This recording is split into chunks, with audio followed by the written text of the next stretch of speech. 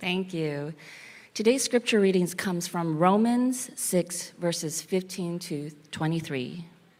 What then? Are we to sin because we are not under law but under grace? By no means. Do you not know that if you present yourselves to anyone as obedient slaves, you are slaves of the one whom you obey, either of sin, which leads to death, or of obedience, which leads to righteousness? But thanks be to God that you who were once slaves of sin have become obedient from the heart to the standard of teaching to which you were committed, and having been set free from sin, have become slaves of righteousness. I am speaking in human terms because of your natural limitations. For just as you once presented your members as slaves to impurity and to the lawlessness leading to more lawlessness, so now present your members as slaves to righteousness, leading to sanctification. For when you were slaves of sin, you were free in regard to righteousness. But what fruit were you getting at the time from the things of which you are now ashamed? For the end of those things is death. But now what you have been set free from sin and have become slaves of God, the fruit you get leads to sanctification and ends eternal life. For the wages of sin is death, but the free gift of God is eternal life in Christ Jesus our Lord. The word of the Lord. Well, good morning, Trinity. Good morning. Happy Father's Day. I hope all the kids are appreciating their daddies. We started a little series in Romans 6 to 8, considering our new life in Christ. And if you weren't with us a couple of weeks ago, just a little review, Paul asks this question, hey, if we live under grace, why not sin? I mean, if grace means that God will love us no matter what we do, no matter who we are, then yeah, I mean, isn't it okay? What's to keep us from sinning? There's something, I think, very appealing about that kind of thinking, right? Live as you please, no rules, no constraints, do what you want, do it your way. Sounds very American to me.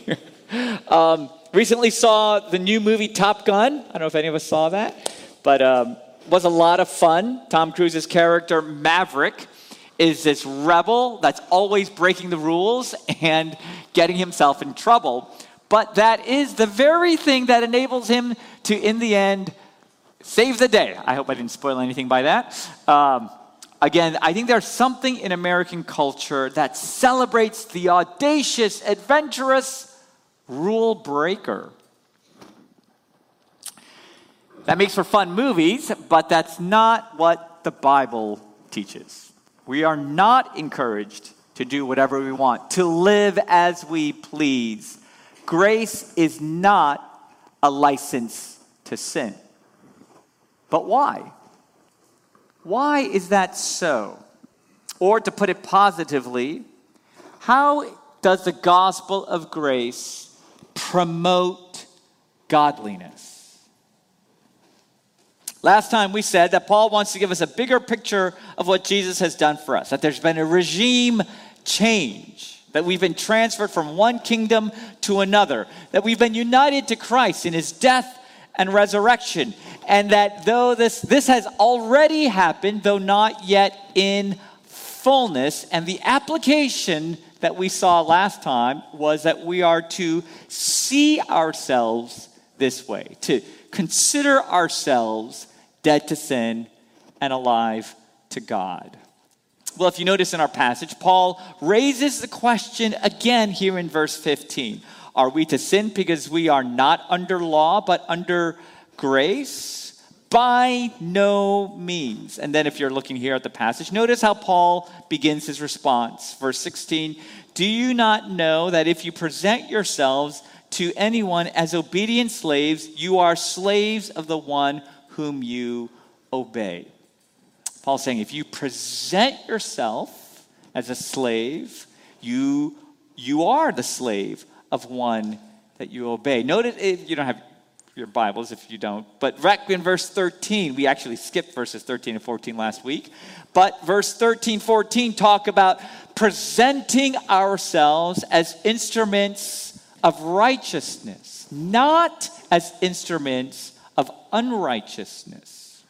Also, verse 19 talks about presenting ourselves as slaves not to lawlessness, but to righteousness.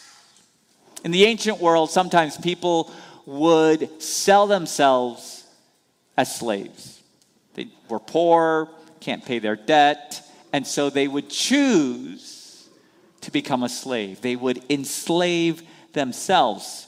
And Paul's basic message here is that we were once slaves to sin, but now we have become slaves to righteousness. There's been a transfer, a regime change, and so now he's saying, so don't present yourself as a slave to sin. Present yourself as a slave to righteousness. That's the basic idea. A few things to think about here. I recognize slavery is pretty offensive language, and that might bother you. All this enslaved language Paul has here in Romans 6. And I think if it bothers you, it is for good reason, because we believe it is wrong to enslave others, to treat them as property, to treat them as less than human, less than made in the image of God. But I hope that doesn't derail us from what I think Paul is saying, and that is that in some sense, we are slaves. And not only that we are slaves, but that we keep enslaving ourselves. Now, admittedly, I think that's pretty provocative language for Paul to say that we are slaves to sin or to righteousness. Maybe in the words of Bob Dylan, you're going to have to serve somebody. Might be the devil, it might be the Lord, but you're going to have to serve somebody. What's that mean? Slavery, freedom. I think our modern notion of freedom is that, well, we're free to do as we please, to live as we want, without restrictions, without constraint. We celebrate autonomy. But I'd like to suggest that is not the way Paul uses the word freedom in Romans 6. In fact, that cannot be the reason, the meaning, because if you see verses 17, 18, verse 22, Paul phrases it as we were once slaves to sin. We've been set free and have become slaves to righteousness. Freedom cannot mean that we are no longer slaves. Instead, Paul is saying we've been freed from one kind of slavery only to become another kind of slave. You're going to have to serve somebody. Excuse me. So what does slavery mean? What does slavery mean? Do you feel enslaved? Do you feel like a slave? Paul says you are. I want us to think about what it was like to perhaps be a slave to sin. I want to give John Piper a little acknowledgement for this thought.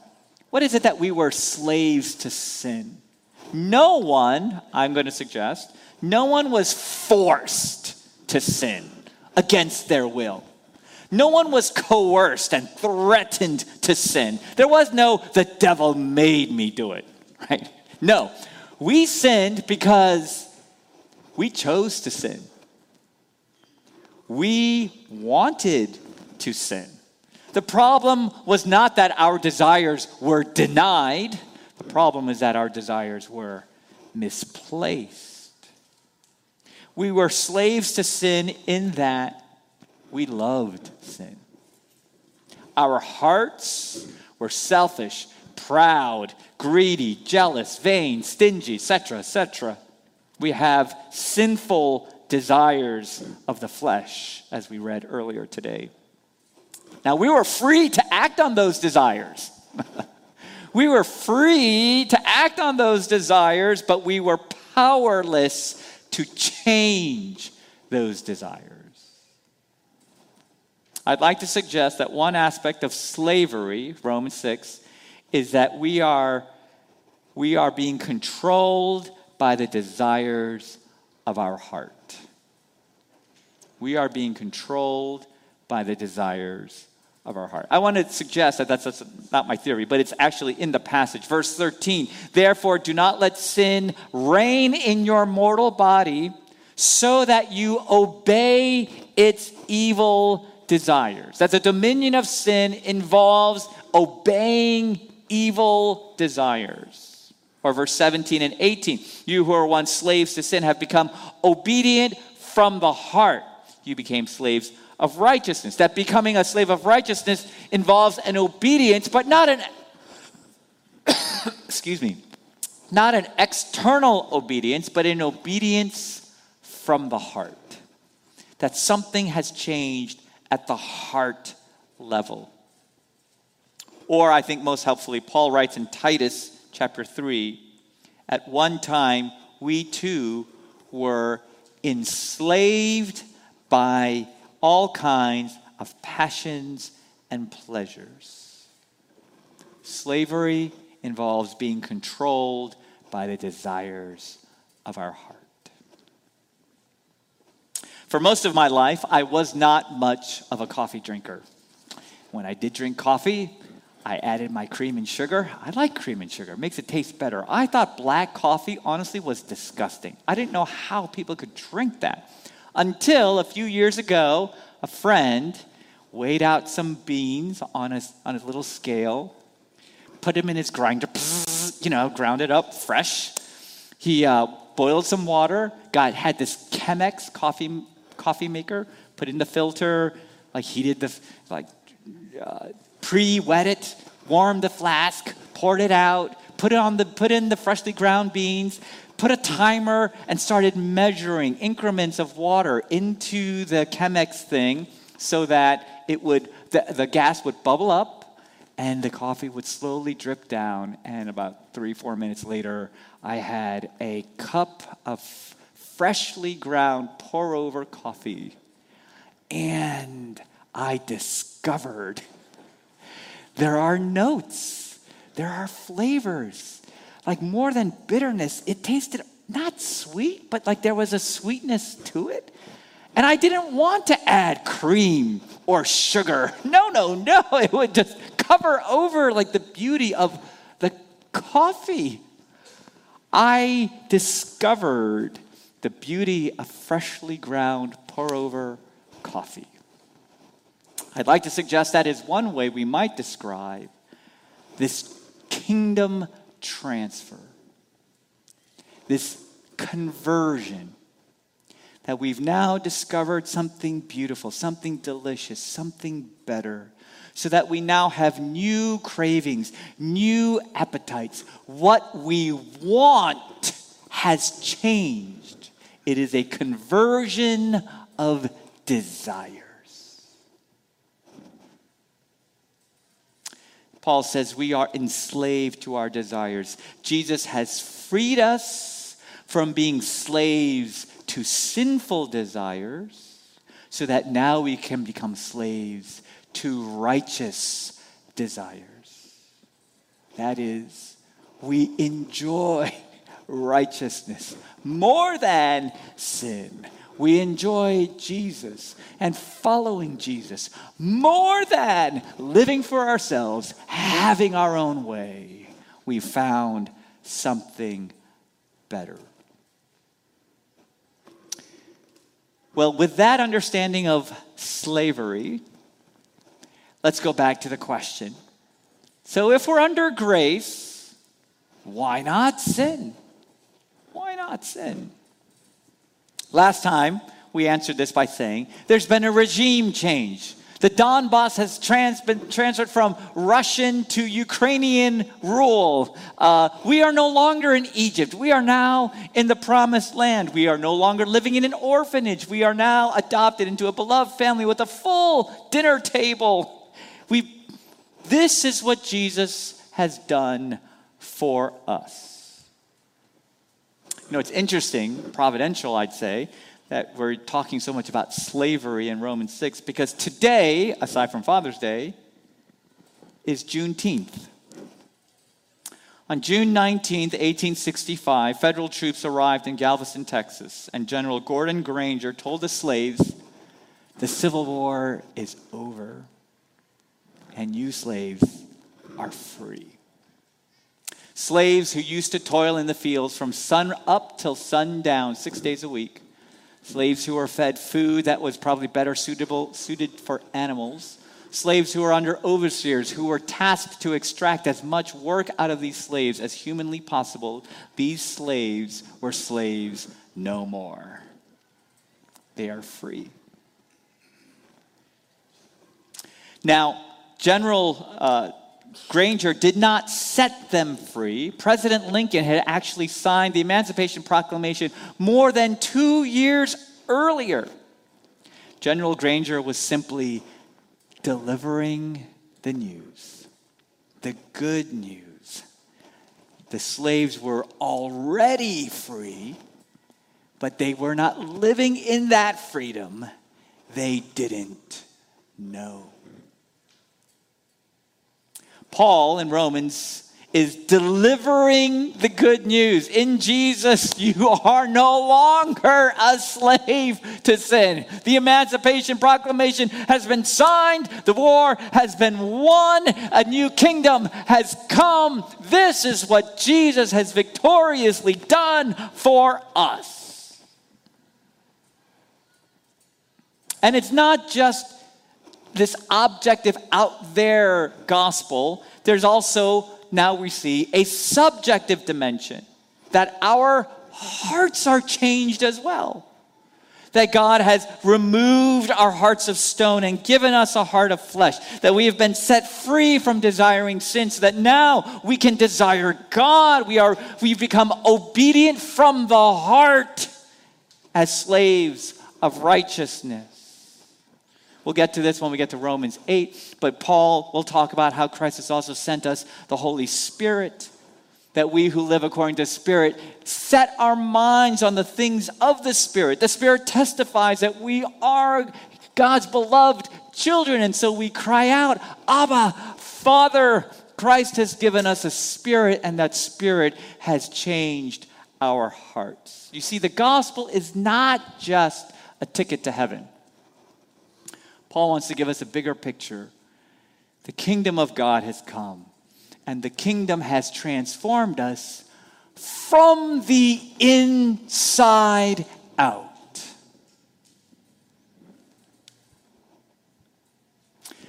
Now again, Paul is speaking to those who are asking this question, well, if we're under grace, why not sin? Meaning, there's kind of something in me that, like, can I sin? I'd like to sin. Can I have permission? Is that all right? I'd kind of like to sin. And Paul's basic response is, do you see what Christ has done for you? Do you see what he has given you? Do you see who he has made you to be? The Emancipation Proclamation has been signed. The war is over. You are no longer a slave to sin. Why would you want to go back to Egypt? Why would you want to live like that? I think what Paul is doing, he is raising our hopes, raising our expectations. He's saying, you expect too little. You are so much more. You see, for some of us who feel discouraged or perhaps defeated by sin, we've tried and failed too many times. We've kind of given up. I think Paul is trying to strengthen our faith to believe, no. Change is possible. In fact, change is inevitable. Change is inevitable. Not because you're so strong. I'm so strong. We're not. It's because Jesus is so strong. See what Jesus has done for you. See what he's accomplished. What a great Savior. And seeing that is to then give us hope. Give us courage. It is to embolden us that we would dare to live godly, holy, Christ-honoring lives. Instead of feeling defeated, we are emboldened by the good news of what Jesus has done for us. Well, that leads to my second point. Paul's saying we were once slaves to sin, but now we've become slaves to righteousness. So what are we supposed to do? What are we supposed to do? The application Paul gives us in Romans 6, 15 to 23 is present yourselves as slaves to righteousness. Present yourselves. Some of us might recognize from last time this indicative imperative structure, right? Indicative. This is what Christ has done for you. Statement. Command. Live like it's true. Live like it's true. And last time we said what that means is see yourself this way. Regard yourself, view yourself, reckon yourself as dead to sin and alive to God.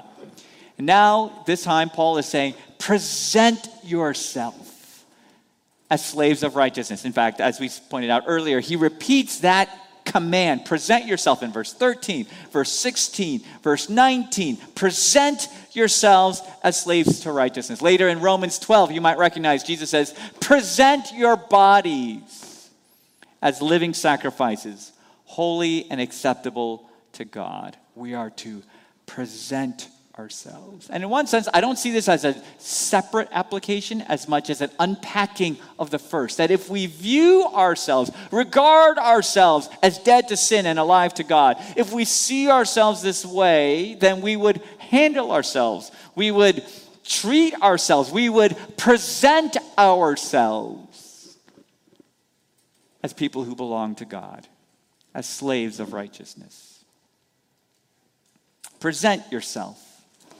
We said earlier that people used to present themselves as slaves. The picture is you're offering yourself. You're surrendering yourself. You are enslaving yourself. I'm sure we've all been to our share of weddings where a beautiful couple stands, faces each other, before witnesses, before each other, before God, and they enslave themselves. They present themselves. They surrender themselves. I promise before God and these witnesses to be a loving and faithful husband and wife in plenty and want, joy and sorrow, sickness and in health, so long as we both shall live. That is the picture I give you. Paul's saying, present yourself, surrender yourself, enslave yourself to the one you love. That in that marriage vow, it is not out of threat or coercion, it is out of desire. With joy, they commit themselves to the other. See, being under grace is not about having permission to sin or to live as we please. Being under grace is about having our hearts captured with a new affection. We love pour-over coffee, a new taste. And from that heart, that desire, we now commit ourselves, offer ourselves to the one we love. This passage points to a spiritual practice that I don't hear about, or we don't talk about as much these days, and that is this idea of consecration. That we explicitly make these commitments, surrendering ourselves to God. Giving our offering could be a worshipful expression of this idea, where we say, here's my money that I'm going to give to you, God, but it's not all right, God, this is your money, and the rest of it is mine. No, when we give our offering, the idea is, no, all of my money, Lord, belongs to you. In fact, not just my money, but all of me belongs to you. And I am going to surrender myself, commit myself. I present myself to you as expressed in this offering of my money. I'm giving you all of me. I think it's captured well in an old hymn. Take my life and let it be consecrated, Lord, to thee. Take my moments and my days, let them flow in ceaseless praise. Take my hands and let them move at the impulse of thy love. Take my feet and let them be swift and beautiful for thee. Take my voice and let me sing always only for my King. Take my lips and let them be filled with messages from thee. Take my silver and my gold, not a mite would I withhold. Take my intellect and use every power as you choose. See, we are called to present ourselves, surrender ourselves, enslave ourselves to our God. I want to pause for just a moment and ask you to invite the Holy Spirit, perhaps to prompt your own heart. Is there some specific way that he might be leading you to present yourself to him out of desire, out of love, out of worship? It's been interesting for me this week as I've been meditating on this passage to wake up each morning and say, Lord, this day belongs to you. Lord, I belong to you. Lord, this meeting that I have, Lord, this is yours. It belongs to you. I present myself. I surrender myself. I'm explicitly saying, I'm yours, Lord. Well, one last piece. The last part of our Romans 6, 20 to 23, Paul asks this question. So when you were slaves to sin, when you think back to that time in your life, how was that for you? How did that work out? What was that like? What do you think about that? Or more pointedly, Paul asks, what fruit were you getting from the things of which you are now ashamed? He's saying, hey, when you think back to when you were a slave to sin, were you really happy? I mean, didn't that result in a lot of misery? A lot of shame. Paul is suggesting that we can be on these two different paths that take us to two very different destinations. There are two different outcomes to these two different slaveries. Being a slave to sin produces misery. It is a path that leads to death. Being a slave to righteousness leads to sanctification and eventually to life eternal. Verse 16, earlier, Paul said, being a slave to sin leads to death. Being a slave to obedience leads to righteousness. He's saying, look, if you present yourself to sin, you choose sin, you offer yourself to sin, that leads to more enslavement. That leads to more misery, to more shame, and eventually to death. But if you present yourself to righteousness, that leads to more righteousness, more holiness, and eventually to life eternal. To the question, if we're under grace, why not sin? Paul's saying, no, you don't want to go down that path. I mean, think about where that's led you. Think about where it takes you. You want to go in the opposite direction. This is the path to life. Now, to be clear, choosing righteousness, it doesn't earn eternal life. Verse 23 makes explicit, it is a gift of God. But I do believe choosing righteousness, surrendering ourselves to God, presenting ourselves as slaves to righteousness leads to a greater experience of the depth and riches of his goodness and love. This is the path to life, not as something attached at the end, but the journey, the road itself is of life abundant. So let me try to tie these pieces together. I'm trying to suggest being freed from slavery to sin to becoming slaves to righteousness involves a conversion of desires.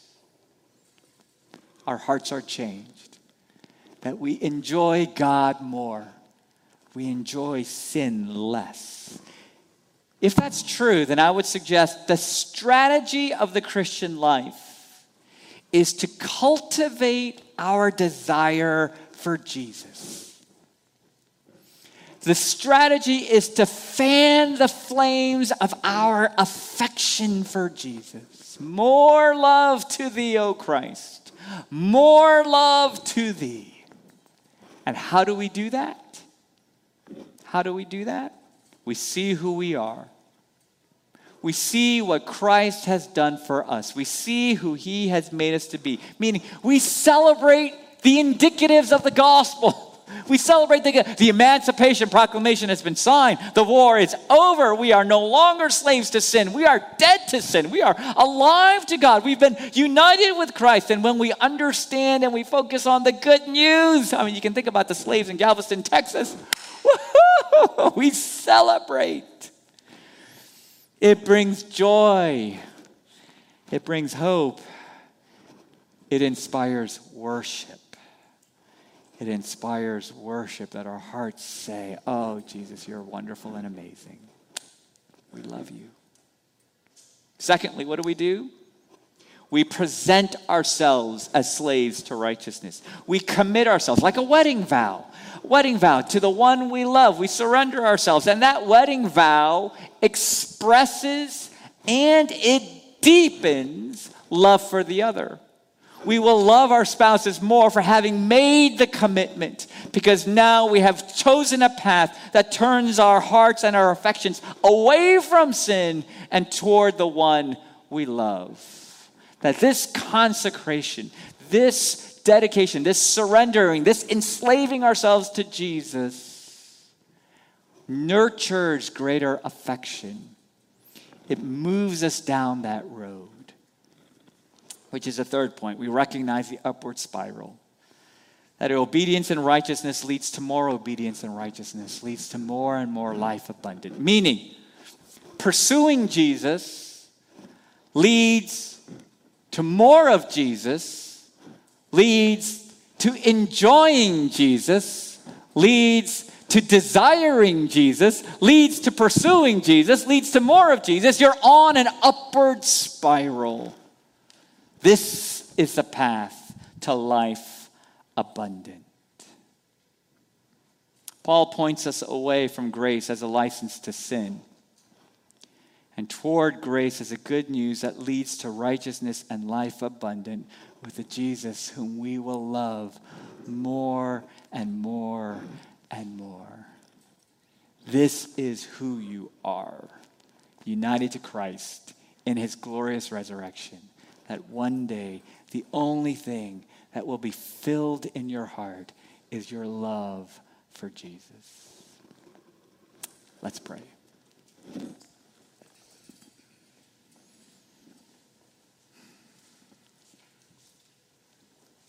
Heavenly Father, Lord, oh, to love you more. To love you more, to love sin less and to love you more. God, we celebrate the good news of what you have done for us and who you have made us to be. I pray instead of being tempted and defeated by sin, we say, no, that's not who we are. We have been set free. We are now yours. And we give ourselves to you each day, even now in this worship service, Lord, we surrender ourselves to you, believing not only that we love you, but that this will help us to love you more. And it leads us down a path to greater joy, greater sweetness, greater worship, greater victory with you. Thank you, Lord. We pray these things in Jesus' name. Amen.